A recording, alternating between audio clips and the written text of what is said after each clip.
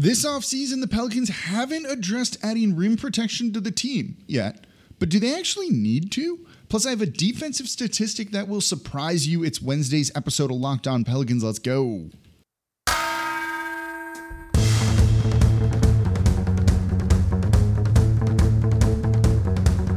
You are Locked On Pelicans, your daily New Orleans Pelicans podcast, part of the Locked On Podcast Network, your team every day.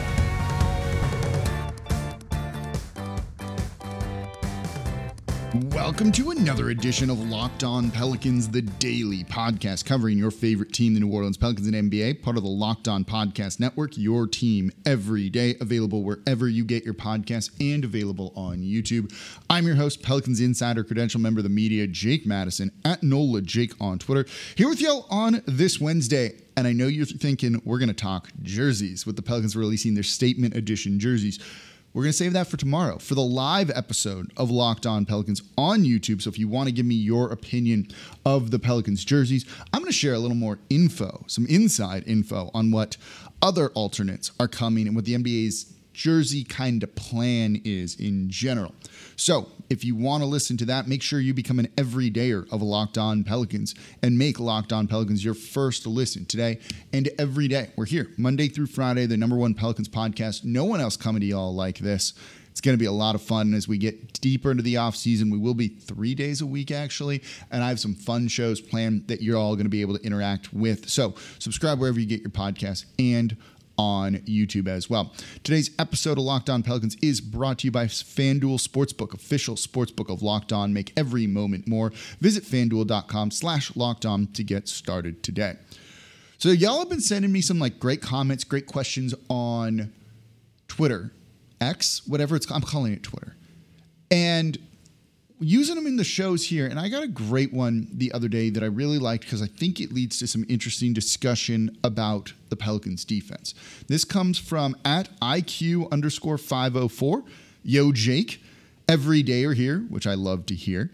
Would love to hear a show on options that upgrade our rim protection and pick and roll defense from the center position, whether it be adding depth behind Jonas Valanciunas or dealing him away. With us being over the luxury tax and low on draft picks, it'll take some creativity. And this got me thinking, do they actually need to add some of that? Do they need to improve pick and roll defense? Do they need to improve rim protection? And this allows us to kind of dive deep into the numbers and the eye test and look at some film, because I'm not sure that the answer to that is yes. Let me remind you that the Pelicans defense ranked 6th best last season over the course of the year.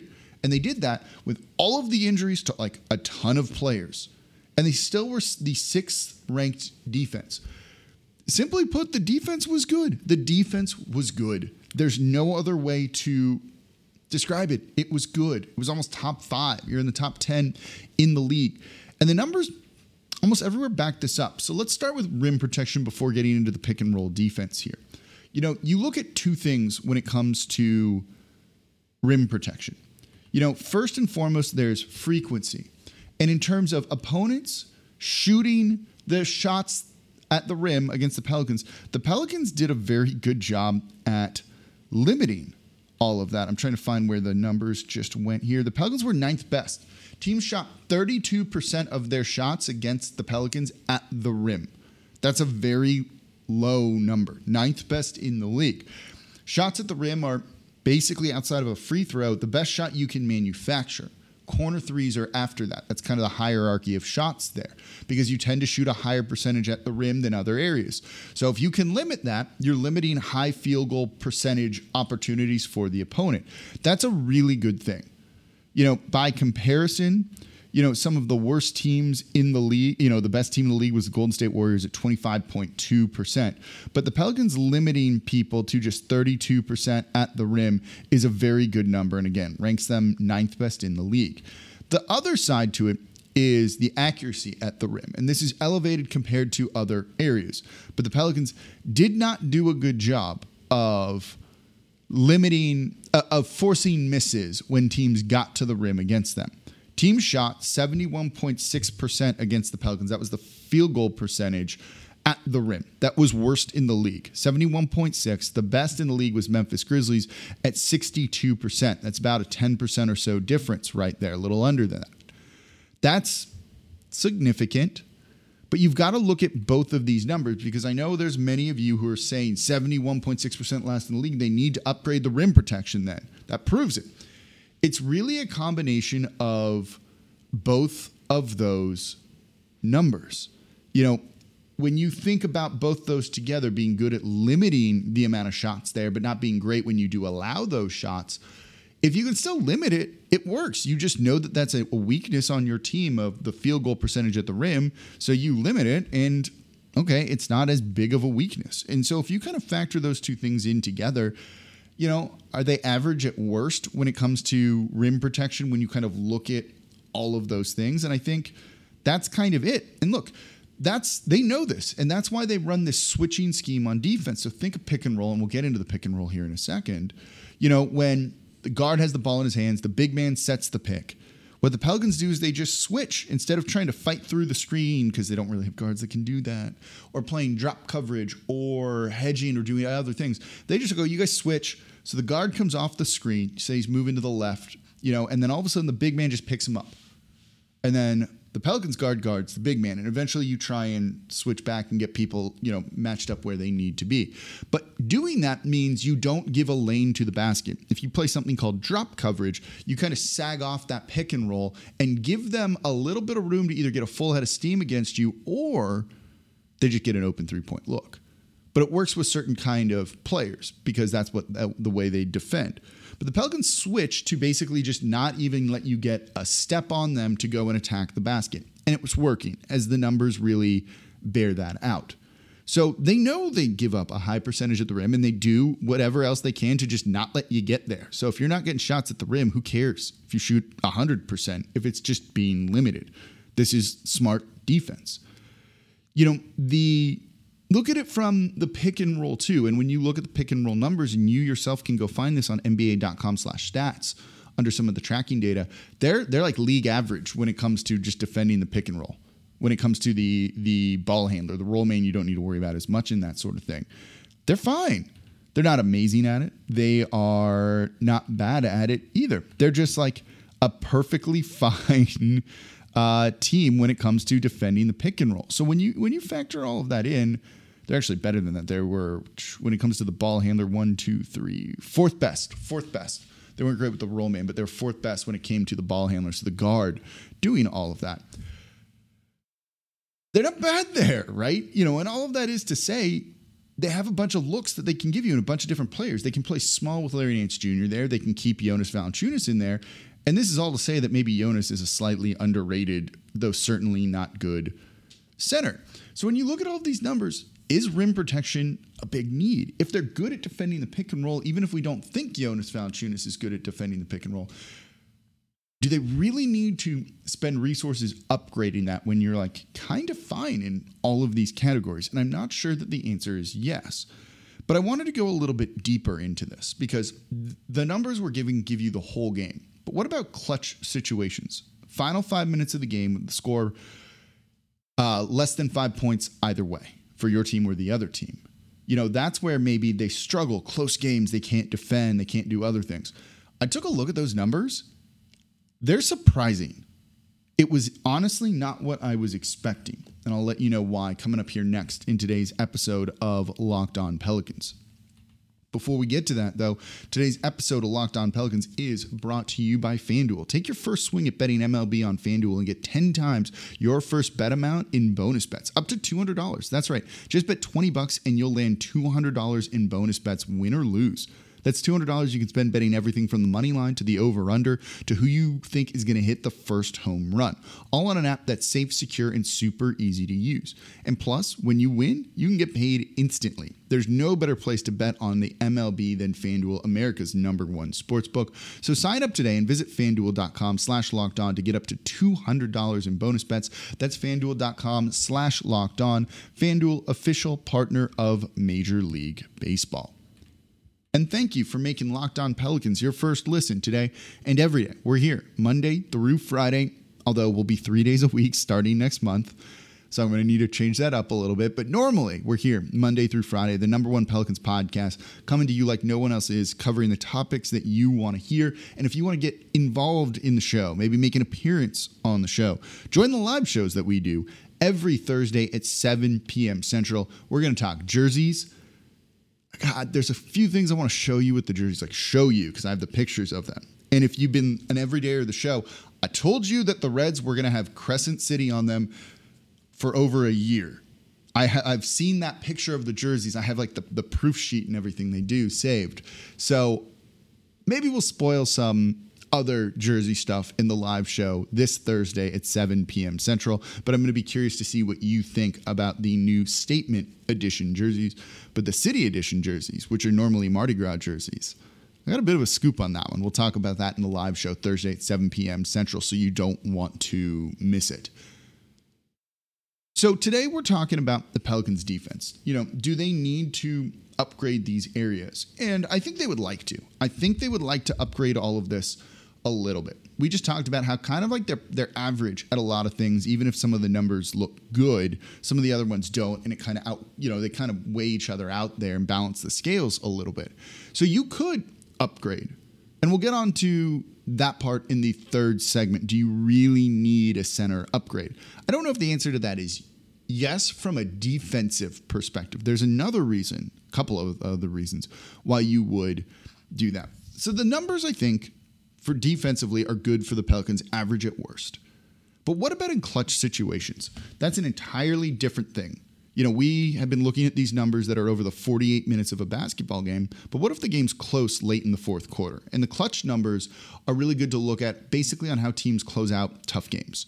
And it only measures statistics, looks at statistics that occur within the final 5 minutes of the game with the score plus or minus 5 for a team. So you could be down 5 or up 5, and it counts as a clutch game, clutch moments. Now, you can get out of that, you can get back into it, but it should give us kind of an idea of what the Pelicans do in a close fourth quarter game that's coming down to the wire. And I was expecting the numbers to be bad. I was expecting the defensive numbers to be bad for the Pelicans. And when I pulled them from the NBA.com/stats site, which I use all the time, the three sites I use mainly for statistics are NBA.com/stats, Basketball-Reference. I even have a Basketball-Reference.com t-shirt. And then Cleaning the Glass was just a subscription site you have to pay for, but the other two are free. But the clutch numbers for the Pelicans were good. They were good. I thought it was going to be bad. Like, I really thought their clutch numbers were not going to be good. And it turns out I was wrong. They had the 7th best defensive rating in clutch situations last season. So if we're looking at the defense, pick and roll, rim protection, all kind of factored into all of that, in clutch situations last year, they played 37 clutch games that had, that this situation came up in when the Pelicans were good in clutch situations actually last year. The defensive rating was 7th best. They were a good defense in clutch situations. Now, this will only factor in when the score is plus or minus 5. So if all of a sudden, the Pelicans are close and then they let the other team run away with it, it's going to stop counting those numbers. Say it gets to 6 or more points. But it would be reflected in these numbers. They would have a bad defensive rating if that was happening, and it's not.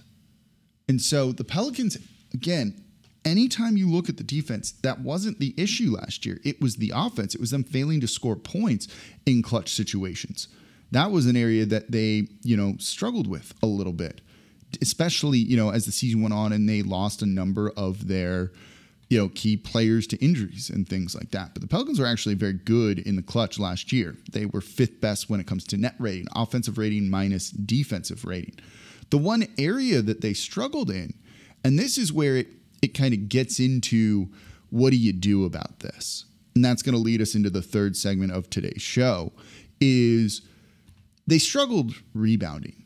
They struggled rebounding in the late game situations. In terms of defensive rebounding percentage, which is the number you want to look at with that, the Pelicans were 26 out of 30, so they were 5th worst in the league. They were giving up a lot of offensive boards, which means teams were getting a lot of easy putbacks and beating them that way. If they could clean that up a little bit, and more on that in a second here, they'd be an elite defensive team. And they were actually a good defensive rebounding team overall. They were the 6th best defensive rebounding team, except when they got into the late fourth quarter situations of close games, they struggled. And that's because they would go small.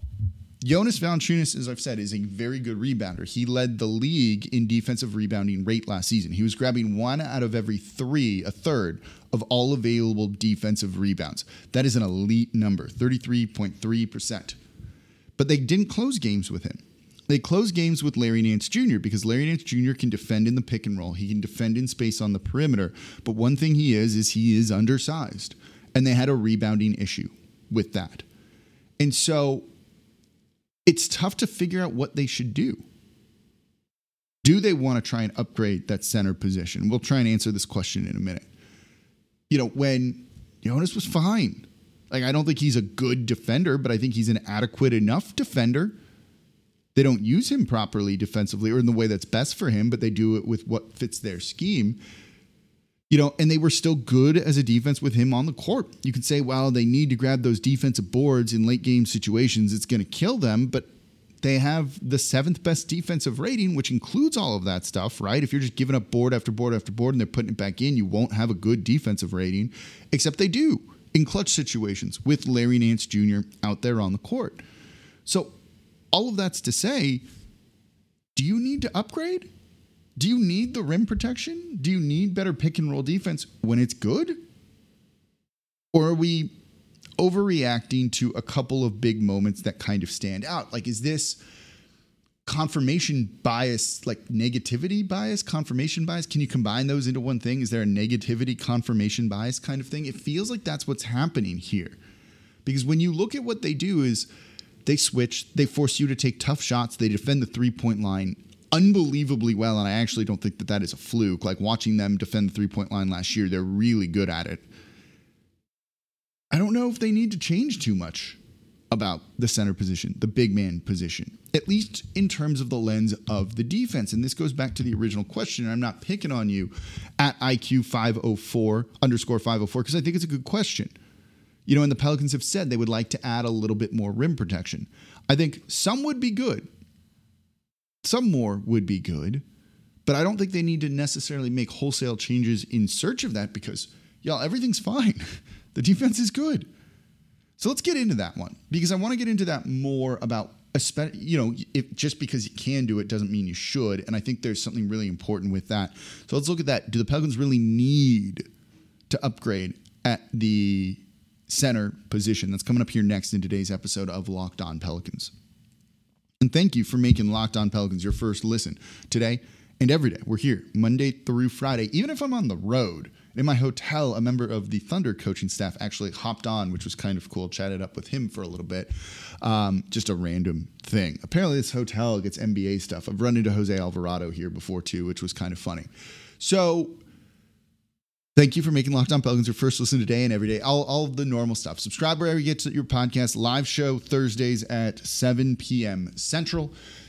And we'll talk jerseys in tomorrow's live show. Should be a lot of fun. One more show before that, though, and then we'll get to the live show Thursday at 7 p.m. Central. There'll be a show up Thursday morning, and then we go live, which counts as the Friday show. And we'll talk jerseys and probably a lot of other fun things. Those have been great recently. So today we're talking about the defense and how it relates to the center position for the New Orleans Pelicans. The defense has been good. The defense is good. Rim protection was okay last year. Not amazing in both categories, but really good in one, not great in the other. Probably makes them about average. The pick and roll defense has been good. They were good in clutch situations, even if they gave up more offensive rebounds than you would have liked. Something's clearly working, and we can spend more time going into that, and maybe we will in the live show, and I can explain the defense in depth there. So do you really need... So think about the past two segments for a moment, particularly in relation to Jonas Valanciunas. It's kind of two sides of the same coin and the same side of the same coin all at once, which sounds confusing, but bear with me here. They're a good defense with him on the court. They are. There's no getting around that. Even if you think he's a bad defender and he's not good, they're a good defense, team defense with him out there on the court. They're also a good defense with him off the court when they close games with Larry Nance Jr. or someone else. Do you need to change anything, given that Jonas Valanciunas is kind of a talented player. But because they're also a good defense without him, and he makes $15 million, and this team is into the luxury tax 2.9 right now and needs some breathing room there, do you look at moving him? But I think that's the reason why you look at moving him, not because he's a bad defender or you need to upgrade those areas because you think he's holding you back. You know, he holds you back in the fourth quarter, but you have another option, so you just don't play him. And it's working. Kind of as simple as that. Yeah, you had the Minnesota game at the end of the season, but that's also one game and not all of them. And when you look at it over a large enough sample size, it comes out to be kind of good. And this goes to something I said a week or two ago when we did a show about trading Jonas Valanciunas. This isn't about Jonas Valanciunas being a bad player. You know, this is about the Pelicans more so than him, and he's just kind of the most obvious candidate with it, right? This is like a breakup where you say, it's not you, it's me, though normally you don't mean that. But the Pelicans actually mean that here. They're like, Jonas, it's not a you thing. This is an us thing. This is our salary cap situation. This is, we like to close and defend on the perimeter, you know, with a smaller guy in the fourth quarter. You know, you can move on from Jonas Valanciunas because he's a bit superfluous for you at that point in time, I think. You don't do it, though, because he's a bad player and because you're like, we got to get rid of this guy. It's just, we don't use you as well as we should offensively. You're making $15 million. This isn't the best use of our money because we're fine kind of without you. But it's not that they need to get rid of him to upgrade things. You know, I do think Cody Zeller was brought in to do some of that. That's a guy that rebounds at a pretty high rate, not as good as Valanciunas, but at a pretty high rate and can be a switchable defender. So I wouldn't be shocked if at times you see Cody Zeller close games because he fits the defensive scheme a little bit better than Jonas Valanciunas does. If you want more rebounding out there and don't think that Larry Nance Jr. has it in him that night. So I think they kind of have the depth that they need, but that's more of a rebounding defending thing than it is a rim protection thing because I think the rim protection is just actually okay. But we'll see if they try and make another move. You know, I wouldn't hate like a pure shot blocker on the team, certainly. But do I want them to continue to pay the luxury tax for that? No, I think you can get by without it. Let me know what you think in the comments down below on YouTube. Do you think they still need to add more rim protection? Or given the numbers that I just shared with you, is everything going to be okay? I'm very curious what you have to say. And that's going to do it for this episode of Locked On Pelicans. Thank you all so much for listening. As always, I'm your host, Jake Madison, at NOLA Jake on Twitter. And I'll be back with y'all tomorrow. And then we got the live show Thursday at 7 p.m. Central.